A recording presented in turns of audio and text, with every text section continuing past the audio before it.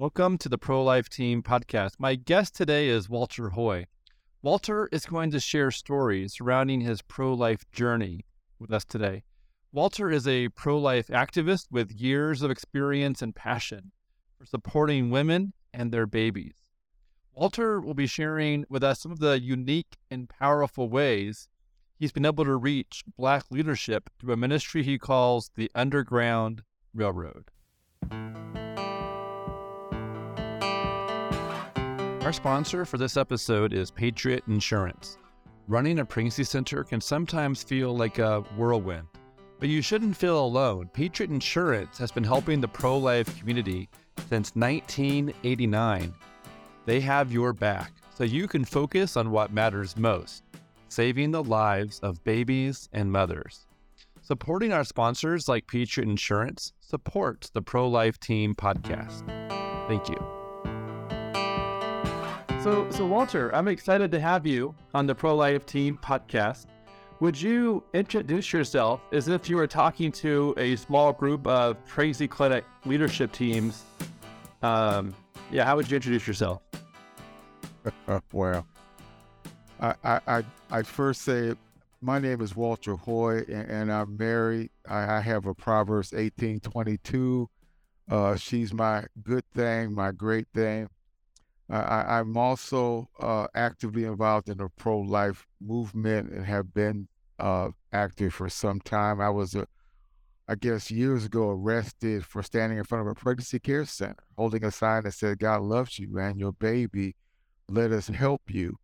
And oh my goodness, the women stopped. They wanted to talk to a Black preacher, and they'd often walk up to me and say, "Hey, preacher, is it true that God loves me?" I say, "Yes, it's true that He loves my baby." And for Mama, it was always a baby. It wasn't fetal tissue or anything like that. It was her baby. I say yes. And then, the sisters, they don't mind getting in your face and stepping up and saying, "Now, what you gonna do if you're gonna help me?" And I did. I really didn't care what she needed. I helped her. I had the pregnancy care centers in our area on speed dial. I could get a doctor, nurse. I can get whatever they needed. I mean, sometimes it was just simple as buying groceries. Oh my goodness. I also am a board member of the Morning Center. The Morning Centers is a pregnancy care center in Memphis and in Atlanta, and we're doing some great things with that. So it's my privilege and pleasure to be on the program today. Awesome. And so what would you like to talk about today when it comes to the different pro-life areas that you have worked in? What seems to be the thing that you feel most led for us to start off with? Well, I like to talk about a ministry that we do. We focus on reaching Black leadership. And there's one ministry that I can talk a little bit of. I can't get into the absolute details of it, but I would like to talk about that, share some, and answer any questions you might have. Sure. So what's the ministry called that is working to reach Black leadership? We call it our Underground Railroad, and we focus on the remnant because all through the Bible, it's the remnant. God has always used the remnant, Old Testament, New Testament. It doesn't matter. The line of Christ itself comes from and through the remnant. And when reaching the remnant, there's some things that you're going to have to focus on. And our focus particularly is Black leadership. That's what the Issue of Life Foundation is all about. And so what we do is we take pastor and wife. If his wife can't come, he can't come. And we take them away to a secret location. We hold them for 4 days. And then we pour into them the strategies that they'll need to go back to their own congregation and make the pro-life thing work there where they are. And so it's a very unique ministry. There's nothing like it really in the country. And we're awesome to talk about it. I just wish I could tell you everything about it, but I can't. So, okay, but just a synopsis of helping ministers and pastors and their spouse, equipping them to strategically connect their congregation with pro-life efforts or pro-life thoughts in some way. That's very intriguing. I wish I could actually ask you more. So tell me what you can tell me about it, or what else you could say without going into the areas that you can't talk about. Well, we have several teams, and we have like a medical team. Our medical team is comprised of former Black abortionists, and when they're sitting down in front of the pastors and wives, oh my goodness, the discussion. In one particular discussion, pastor actually got up. He was angry. He was wondering why they stopped doing abortion. They were making all the money, and it was working great. And my team member, our medical team member, got up and said, "Hey, hey, hey, hey! When I accepted Jesus Christ as my Lord and Savior, I couldn't do that no more." And you know what happened? At that moment, the pastor turned around and confessed his sin to his wife. It's the first time I've ever seen anything like that. Our Underground Railroad is really, really unique. If you need help, if you're struggling with, maybe it's alcohol, maybe it's drugs, you get the help in small groups. You don't get them in the large 200, 300 pastor conferences. Now, I'm not complaining. They're great. I've been to them myself, participated in those conferences myself. But if you're really going to get right down to the real reason why they're struggling, you're going to have to do it in a small group. And that's what we do. So we invite maybe 7 to maybe 9 pastors tops to keep it in a small group. And we do it in a way that the audience can actually talk back to the speaker. So we get into all kind of conversations. And our goal is to get to that intimate conversation. And so that's one of the first things that's happened is they get there on Tuesday. And we blow them away Tuesday with dinner, no more chicken dinners. We get right down to the prime ribs. It's all good. But then that Wednesday, we're taking them to our secret location. And when they get there, the first team they meet is the medical team. But we have a civil rights team. Our civil rights team is headed by Dr. Alveda King, and there are others that are on the team. And so ultimately, we throw out the race card because we're all Black Americans, and so the race card's gone. We throw out the gender card. We got our wives. We love the women. We throw the gender card off the table. We throw the politics card off the table. Lord have mercy. When you look at Daddy King, I believe he was a registered Republican, so we got to throw the political card off the table.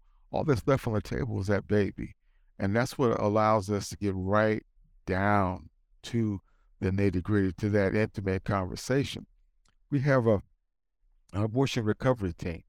And now there are only 2 abortion recovery ministries in the entire country that I would trust with Black pastors.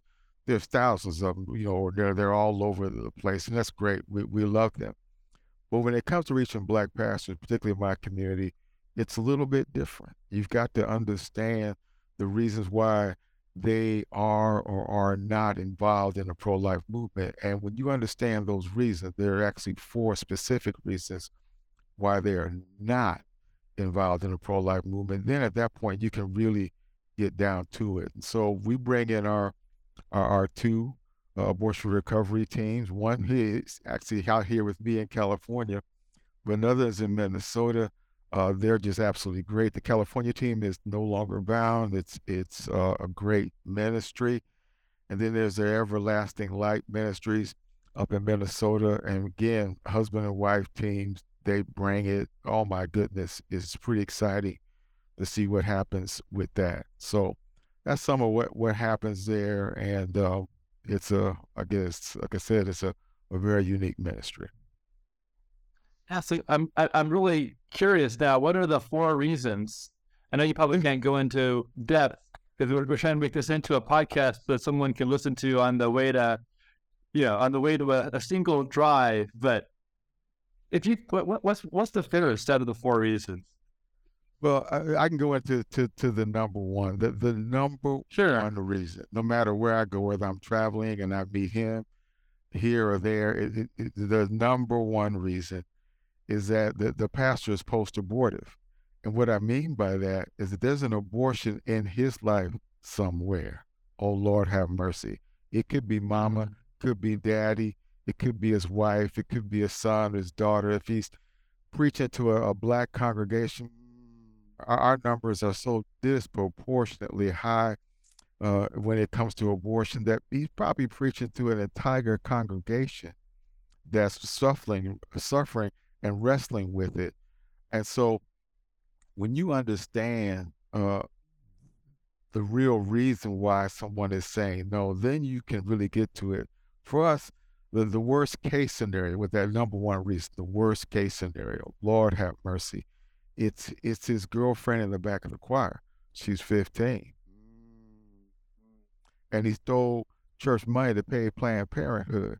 Now, if you don't understand how to deal with that, if you even don't know that even exists, uh, you're never going to get him to actually get involved in the pro-life movement. Not at all. You've got to understand the real reason why. And that's true for anything. Anybody can tell you no, but if you don't know why they're telling you no, then it's going to be pretty tough to put together a strategy, to get him to say yes. So that's the number one reason.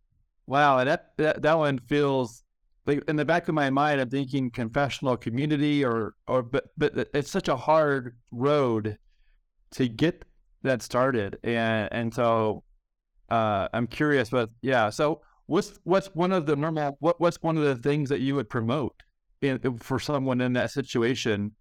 Well, these are conversations that I have with them because I'm licensed, ordained. I'm in the club. I can have conversations with pastors and preachers that perhaps you couldn't have. You've got to sort of be in the club, so to speak.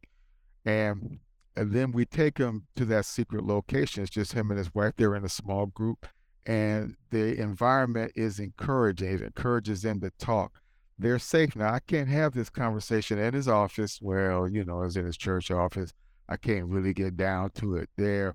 I can't even have it in his city. Sometimes, it's a big pastor, a popular pastor, and the person serving us at the restaurant, goes to his church. And I really can't have that intimate conversation there. And so when we bring them to our secret location, oh my goodness, they're there. They're being treated like they have never been treated before. I mean, when you go to a conference, you got to, buy your transportation there. You got to register for the conference. You might get a little food there, but you're going to have to pay for some food sooner or later get what you want to eat. Lord have mercy. And you got to put your credit card down for the incidentals and all of that. And the hotel, you got to do that too. Not with our ministry. With our ministry, that's all taken care of. All I need to know is where you are. And we'll have the car come and get you. And no suits, no ties, forget all that. We're coming comfortable. We're going to be in that small group. And I'm telling you, as soon as they get there, we start meeting them on Tuesday, they're just blown away. They've never been loved like that. They've never been treated like that. And oh my goodness, when we sit down to that prime rib dinner that first night, I've already got them already. I haven't hardly started yet. We've already got them. So there's a bunch of stuff that we do, but one of the big things that we do is just we love the pastor. We pour into him. So whether he's a big time, pastor, or maybe he's leading a congregation of 200, it doesn't matter. We bring it in, and then we create the environment where you can have that intimate conversations, and we can get right down to it. Why you're not supporting the pro-life, why you're not preaching about it, why you're not getting involved in helping the women and children in your community or in your congregation. That sounds really beautiful and amazing to be able to take someone from a hard spot and sort of help them, better minister to their own congregation, help them minister to their own family, helping them get, find the healing that they need and ultimately would desire. So with those who are listening, if there is a church with a black pastor, a black pastor in a church in their community, and they haven't been able to get that pastor or church to maybe connect with their pregnancy clinic, what would be your suggestion? Would you suggest connecting that pastor and making a connection to your group? What would you suggest? Well, interesting. They could go to my website. The website is issues, the number 4life.org. And in the top right, we've got a library. In the library, there's all kind of stuff. The pastors love going to my library because they can find information there that they wouldn't necessarily find anywhere else. I mean, even some of the brothers get tired of mainstream media. I mean, after a while, you're not really getting the true story on mainstream media. So again, I'm in the club. They come and they know that I'm Black, I'm American, I'm pro-life, I love the Lord, I love women and children. So they'll come to my library and get all kind of information. One of the things there in the library, I think it's on the second floor, it'll help other organizations that want to reach our community, uh, involve them. They can get involved in this program, and this program will actually help them determine if they have what it takes to do it. You can want to do it, but you may not have what it takes to do it. And so when they get involved in our program, we'll sit down with the leadership, and we'll go through what it takes to actually do it. So there's some examples on that second floor and on our website where you can see exactly where and what the program's all about. So really, you've got to sort of get some coaching, if you will, if you're going to try and do that. So maybe with that executive director, maybe she could point that church pastor or the pastor maybe and his wife to this website, one of these pages here, and in order to try and find something that he would, essentially, look at, and then that might open up more conversations, perhaps. It sounds like. Yeah. Normally, I like to sit down and look at him, face to face. Make that happen. You can do it virtually, and you can get on a telephone and email and all of that. But it's a whole lot better if you can meet somebody face to face and sit down and have that intimate conversation. Not everyone can do it. I mean, that's just the way, life is. I was talking to a women's program. I would ask my wife what to say. I mean, I know the issue. We could talk about it, but, I'm not a woman. She would know what I could, maybe a better way to say this, a better way to say that. And so if you're going to try to reach, at least my community, Black leadership, you got to understand what you're getting into. I mean, for instance, if you're trying to reach a Catholic priest, it's a little bit different. The priest might make a mistake, and maybe he's transferred to a uncomfortable location. Maybe advancement is no longer in the future. I get that, but he's eating and sleeping. You come to my community, the pastor can preach a pro-life message, beautiful, straight out the Bible, boom. But by 3:00 that afternoon, by way of a conference call, he could be voted out of the office and put out homeless in the street. Now, if you don't understand how the church works, you don't understand, what he's really up against. You don't have any strategy, any way to help him communicate that pro-life message in his church without getting fired. Well, I don't know really how much help you can be. Another thing you're going to have to realize, there's one group called the CNBC, and that group is the most powerful group for Black Americans in the entire country. I mean, they're the number one group. They're comprised of, I believe, 9, well, I think it's now 8 of the largest Black church denominations in the country. They're an incredibly powerful and very influential group. If you don't know anything about that, you don't know anything about them, you don't know how they got started, you don't know the background, you don't know essentially how the church is organized and how it relates, how it moves up from that local congregation to the district, then it moves up to the state, then it moves up to you don't understand any of that, the denomination, none of that. You're just not in a position to really communicate. If all you got is the pamphlet, the video, you got the sign, I mean, that's okay, it's good. But if you're going to reach that leader, you're going to have to know something. And for the most part, generally the pro-life movement is really not in a position to reach Black leadership. So let's say that the executive director wants to reach a Black pastor-led church. Would you suggest that that executive director reach out to you in order to maybe make a plan on how to connect with this church and this pastor? What would be a reasonable first step for someone who's not in that position and without knowing the backstory? They'd have to call me, and we'd have to talk and get to know one another. And again, like I said, we have that program. It's in our library on the second floor. Okay. It's called Cultural Proficiency, and if that executive director is really interested, they'll bring my wife and I out, and we'll take them through what we call cultural proficiency. It will help them understand when they say this is what it sounds like to Black Americans, and when you do this is what it looks like to Black. There's some ways to communicate. You may also understand this means that our program has been successful. You may also understand that you don't have what it takes to do it. And so if you can't make that first impression, the right first impression, then I'd recommend that you just leave it alone, because first impressions are so important. But if you can make the right first impression, oh my goodness, then you can begin to take it a little bit deeper. So what we do in this cultural proficiency program, we help the organizations understand if they have what it takes to reach them. And many organizations don't. It'd be better they just left it alone.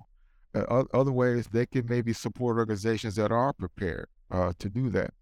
And then finally, I've often been asked, how can we do it, and how can we, become more involved? But when you get right down to what their organization is all about, they're not prepared. It's not even in their mission statement to reach, the Black community. There are going to be some things you're going to have to do differently if you're going to be targeting the Black community when it comes to the pro-life message. So go to the library, got on second floor, got our cultural proficiency program. You do a little bit, you take a little bit at that, and see what it's about. And then you can reach us, contact us, and then we can come on in and see if your organization is really ready to get into that discussion. Interesting.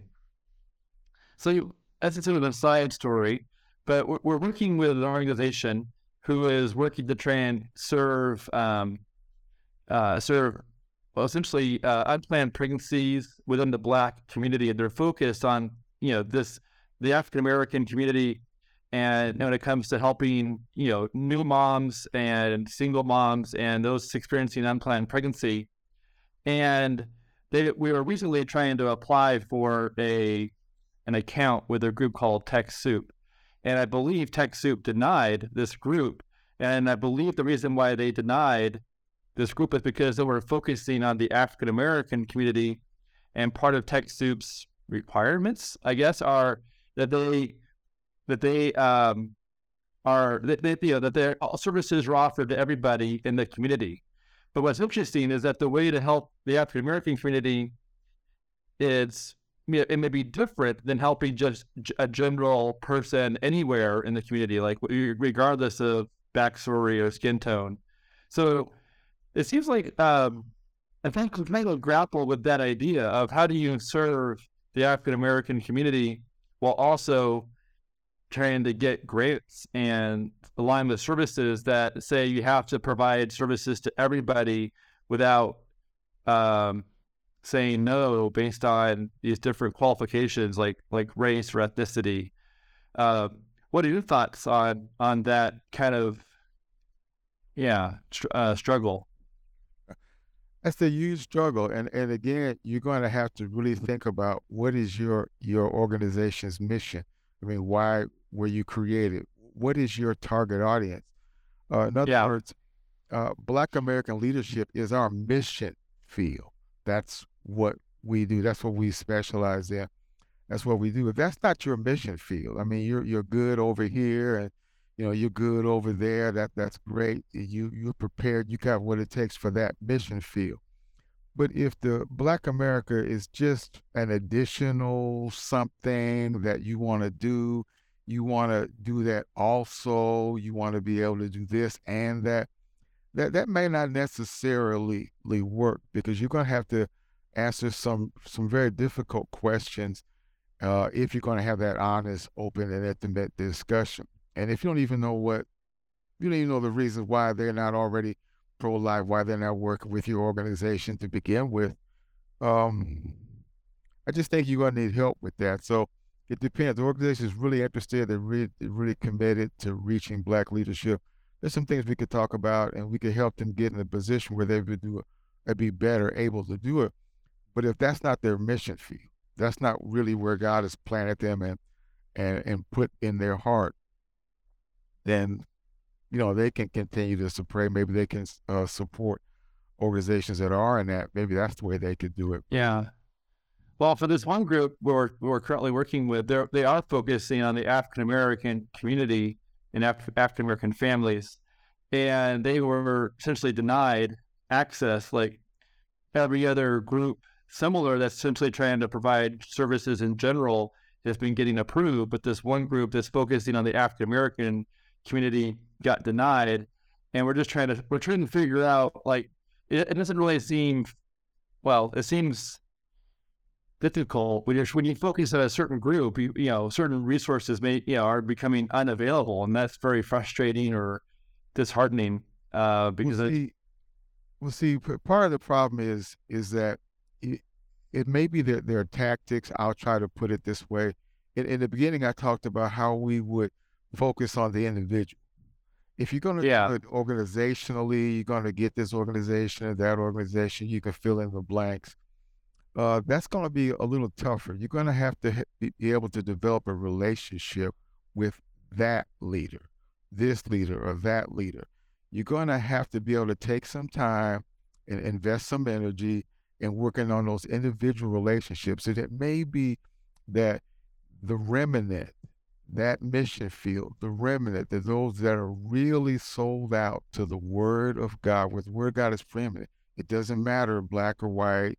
It doesn't matter whether it's left or right. It's just what the Word of God says. And if you can get down to that, then you can begin to actually make progress. And so if you're just going to do it, at a very high level, you're going to do the organization at the very top. You're going to connect with this organization and that with organization. You can do that, but the pro-life movement's been doing that since what? Abortion has been legal since 1967 in Colorado, Mississippi, and California. I mean, you keep on doing the same old things and you keep getting the same old results. You're going to have to really sit down and actually think about, what is your goal? What is your real mission? And what are you really willing to do? And that's why we've come up with our version of the Underground Railroad. Is literally taken from 1 Kings chapter 18, verse 4. So what does that verse say? You said 1 Kings?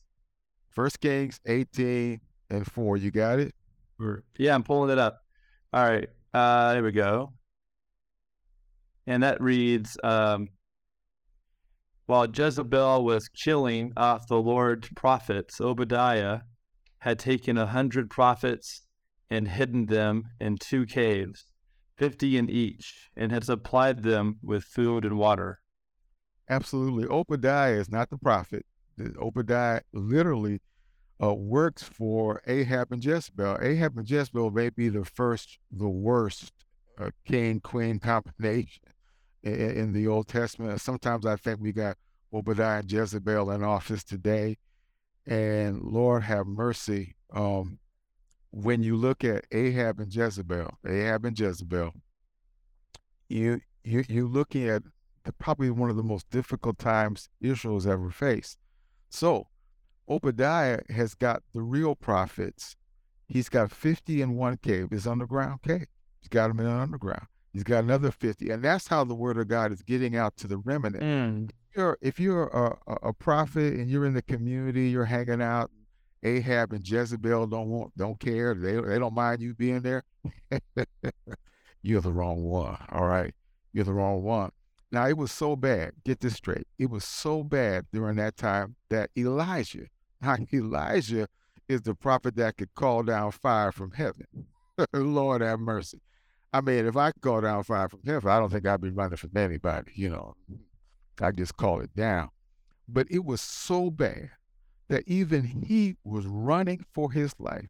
Now he meets the Lord talks to him and sends him back. As on his way back, that's when he runs into Obadiah. And while he was gone, while all the real prophets were in the caves, 50 and one, 50 and another, and all the false prophets were out in the community, doing whatever they do in the community, it was through that remnant, it was through Obadiah and that underground ministry that kept getting the word of God out and into the general public. And so our underground railroad works the same way. It's an undisclosed location, a secret location. Oh my goodness, this is probably only maybe three like it in the entire United States of America. And then we take them for 4 days. And then we treat them with the love and respect that they deserve. Oh my goodness. It's completely different than any other ministry. And then while we're there, they get a chance to be poured into. And the groups are small so that we can have that intimate conversation, so that we can talk back to one another and really get right down to it. And that sounds really intriguing for a pastor to have that experience of being cared for, just with and having fellow pastors to experience it with. Like, that just sounds really pretty awesome. And based on just the level of service and care and information, and also just to try and provide some really good information on how to present a life-saving message in the when it comes to abortion. Wow, just such an amazing idea. So one of the things that I also wanted to talk to you about in this podcast was your thoughts on the 14th Amendment and what were your thoughts on Roe being overturned, and what's your longing for that in regards to the 14th Amendment? Well, before the actual decision came out in June, the draft came out. From my sources, the draft was not what it was really going to be. It was going to be reversed based on the 14th Amendment.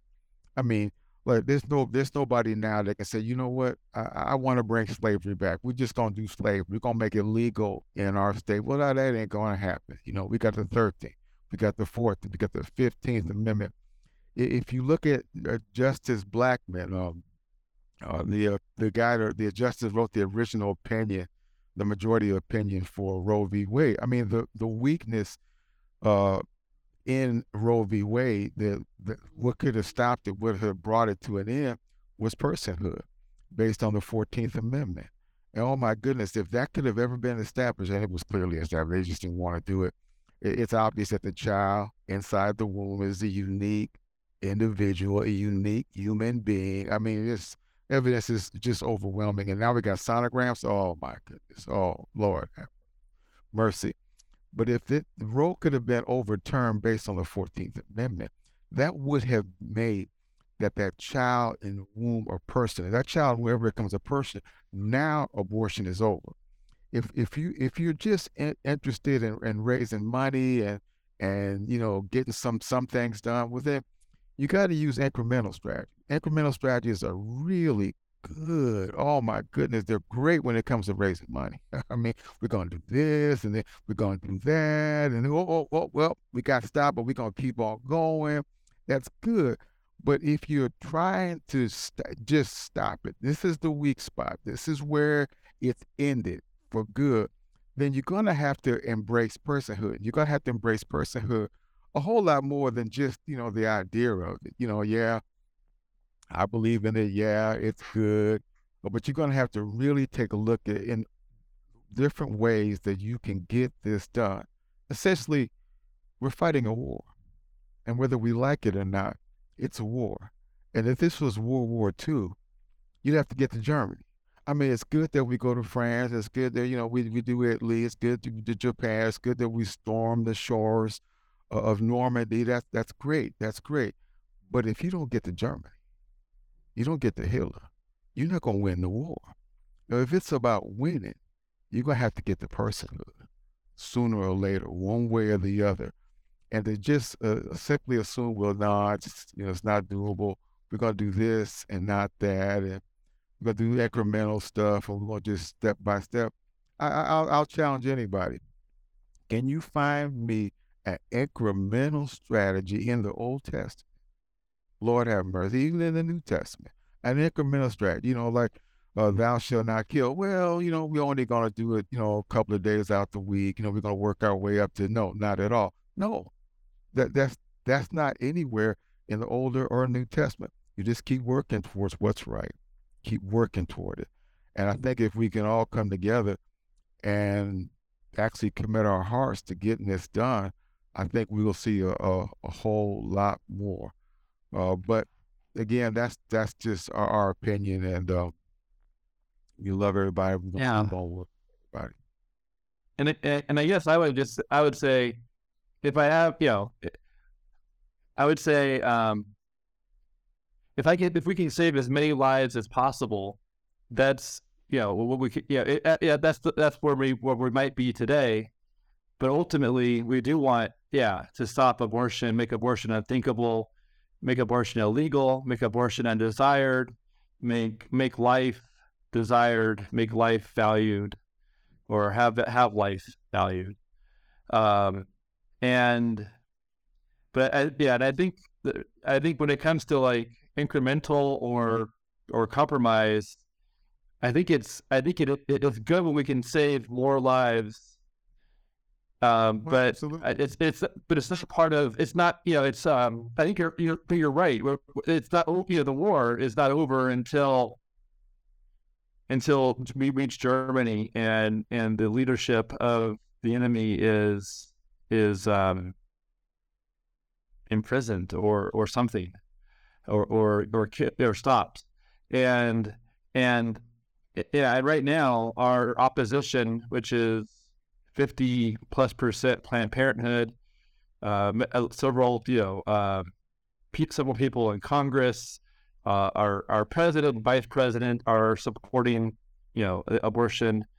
We have a lot of enemies right now that are on the abortion side, but we have God on our side. We have a lot of people on our side, and it's an ongoing spiritual battle that we experience through people and organizations. Oh, I would agree. I think it is. Every life, every individual life is priceless. There's no question about that. But if you're fighting a war, you've got to put together a strategy to actually win the war. And when you look at the battles that were fought in the Old Testament, the battles that were fought in the New Testament, you don't find incremental strategies winning or doing anything. Matter of fact, it's got. I would challenge almost anybody. Find me an incremental strategy. Well, we're gonna, stop worshiping Molech, 7 days a week, and we're only gonna worship Molech or Baal on the weekends. I mean, that's a start. I mean, that's better than what it was when it was 24/7. I totally get that, but there's not a strategy like that in the Bible. And so I think we need to focus more on strategies that are just going to win, not incremental strategy. The strategy is just going to win. And if we do more of that, I think God has already given us the victory. We just need to step in and embrace what He would do. And when I look at what Christ Yeah. did in the New Testament, He wasn't incremental. He just saved him. He just saved him. He just went right there, just did it. Oh my goodness, that's our example. There's no greater example than that. And so that's what we do here at the Issues Life Foundation, designed to literally move them from A to B, to get them from where they were to where they're embracing the pro-life message. They know how to do it.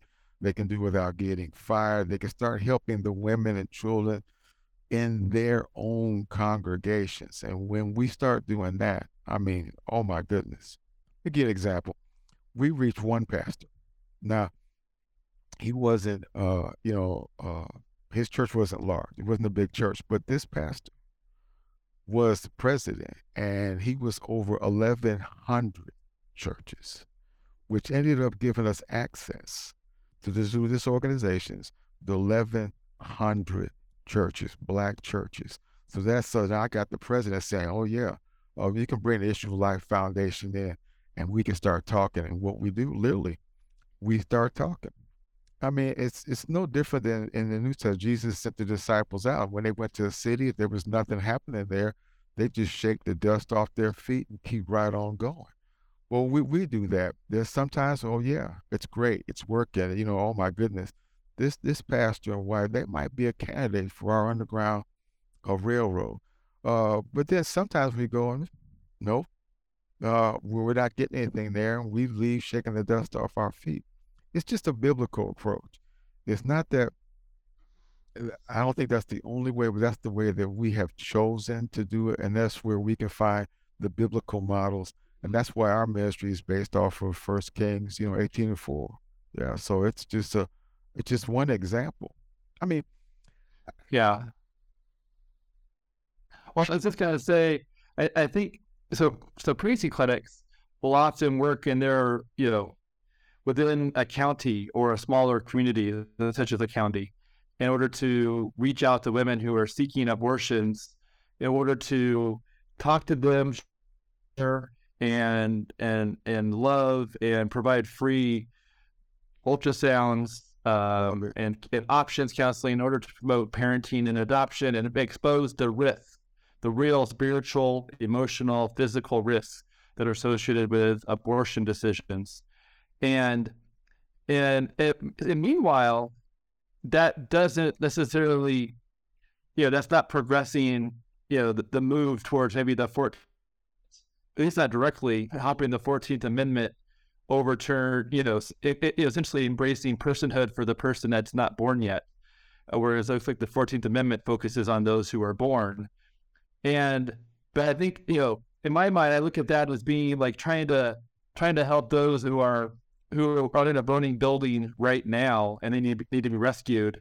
Meanwhile, the 14th Amendment would be a matter of, changing the building so that it doesn't catch on fire. Like that's what if we could embrace personhood, we'll have buildings that don't catch on fire, and it'll have less fire. Yeah, yeah, facing, death within hours. yeah. The pregnancy care centers represent the heart of the pro-life movement, the very heart of it. If you took pregnancy care centers away from the pro-life movement, I mean, you'd have a lot of groups that are still out there, thousands and thousands of them. But when it comes right down to the heart, the love, to actually physically helping somebody, it's pregnancy care centers. I just don't know how we could possibly win without pregnancy care centers. So wherever they are in the United States or in the world, we need them. They're the literal heart of the pro-life movement. And oh my goodness, what we do in a part of what we do in our underground railroad is that we bring in those ministries. We bring in the ones that can actually reach and deal with that pastor and the congregation. And then we help them understand how pregnancy care centers can help them. So there's no question. We love the pregnancy care centers. There's no question about that. But now we got to go fight the war. I mean, let me give you an example. This is sometimes we talk about this in light of pregnancy care centers. In Exodus chapter 1, we have a late-term abortion. Exodus chapter 1, late term. No question. Pharaoh, he can't wait to kill that firstborn male child coming out the womb. Lord have mercy. Kill it right there. That's a late-term abortion. Here in California, it's insane. The baby can be born. And you can still kill the baby. Late-term abortion. Well, it's clear to see in Exodus chapter 1 whose side God is on. He's helping the midwives. It's the women. It's the midwives. The midwives come up with a plan, and they work it. And oh my goodness, God blesses that plan from the midwives. And when the midwives meet Pharaoh, God protects them and keeps them And then they end up saving the life. Now, they saved the life of Moses. Moses, oh my goodness, is coming now. And not only that, that's the line of Christ. The line of Christ continues through all of that. And so it's clear. I mean, oh my goodness, how God uses women and the pregnancy care centers or midwives. It's incredible. I mean, Moses gets what, adopted by Pharaoh's what, sister? I think his daughter, one of the two. I mean, so God is Now he's like royalty. Yeah, so he wasn't just adopted; he was adopted into the royal family. yeah. I mean, if Pharaoh's only got what, maybe 5, 6 more chapters to go, and he's through. It's over, you know. And so pregnancy care centers, represent a biblical model, a biblical strategy where women were with women and they were meeting the needs of women the way that only they can. So I can't say enough for pregnancy care centers. And that's why I'm on the board of one right now. I mean, it's the actual love and heart of the pro-life movement. Yeah. And I think that, just like there's the body of Christ, I think that represents the people who are involved in the fight against death and the fight for life. And I think the pregnancy clinics do represent like the heart and the care, or I would also maybe call them like the hands and feet, because they're working in these they're meeting women right where they are in order to try and provide free services. And then in order to show the heart of Christ through providing, essentially they're providing medical care while fundraising. And so they're working really hard to make things free and professional and safe. And then we're looking at for someone's future that's going to affect the life of that young client for not just for decades, but for generations. And so it's like, it's just deep love to consider the generations that are being affected, and that are, that love is being poured in to make a long-lasting impact.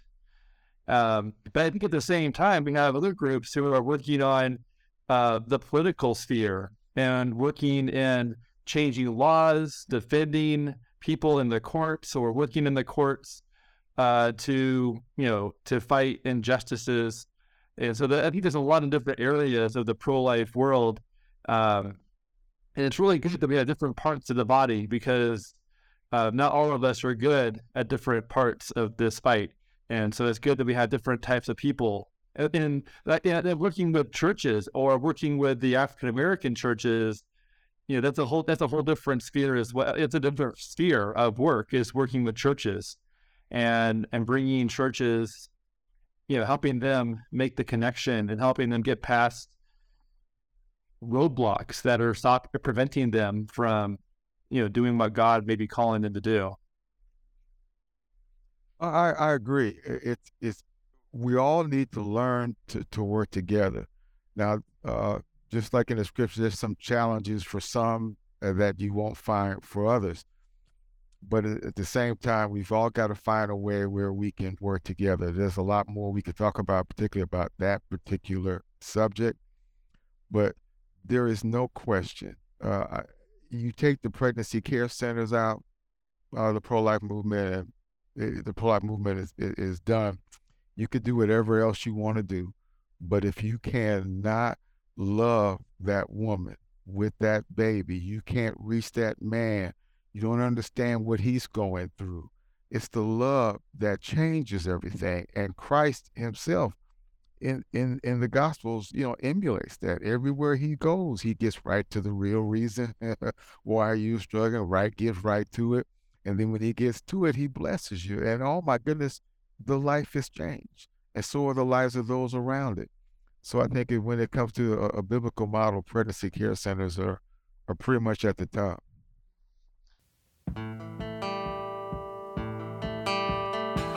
These podcasts are not scripted. The ideas presented may not be the official position of the speakers, the related organizations, or the sponsors.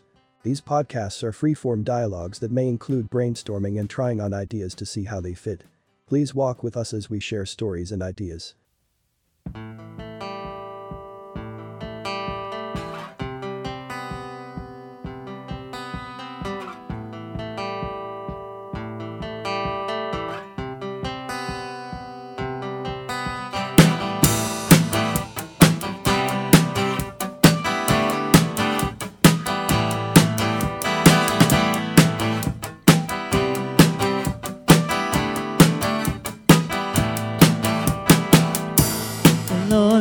shepherd, I shall not be in want. He makes me lie down in green. He leads me by quiet blue. Yeah, though I walk through darkest valleys, you are near me. Your protection and guidance are comforting me everywhere that I go.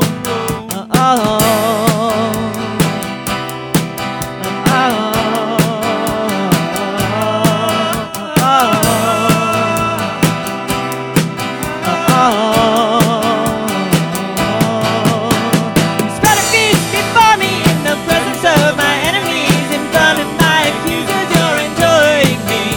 You anoint my head with oil, and my cup is overflowing. Mercy, beauty, and your love are chasing after me everywhere that I go. Every day of my life, everywhere I go.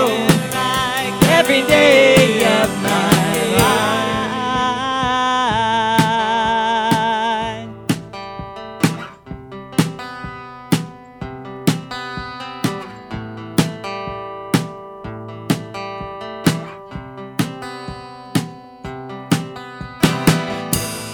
You refresh and restore my soul. You lead me in righteous pathways for your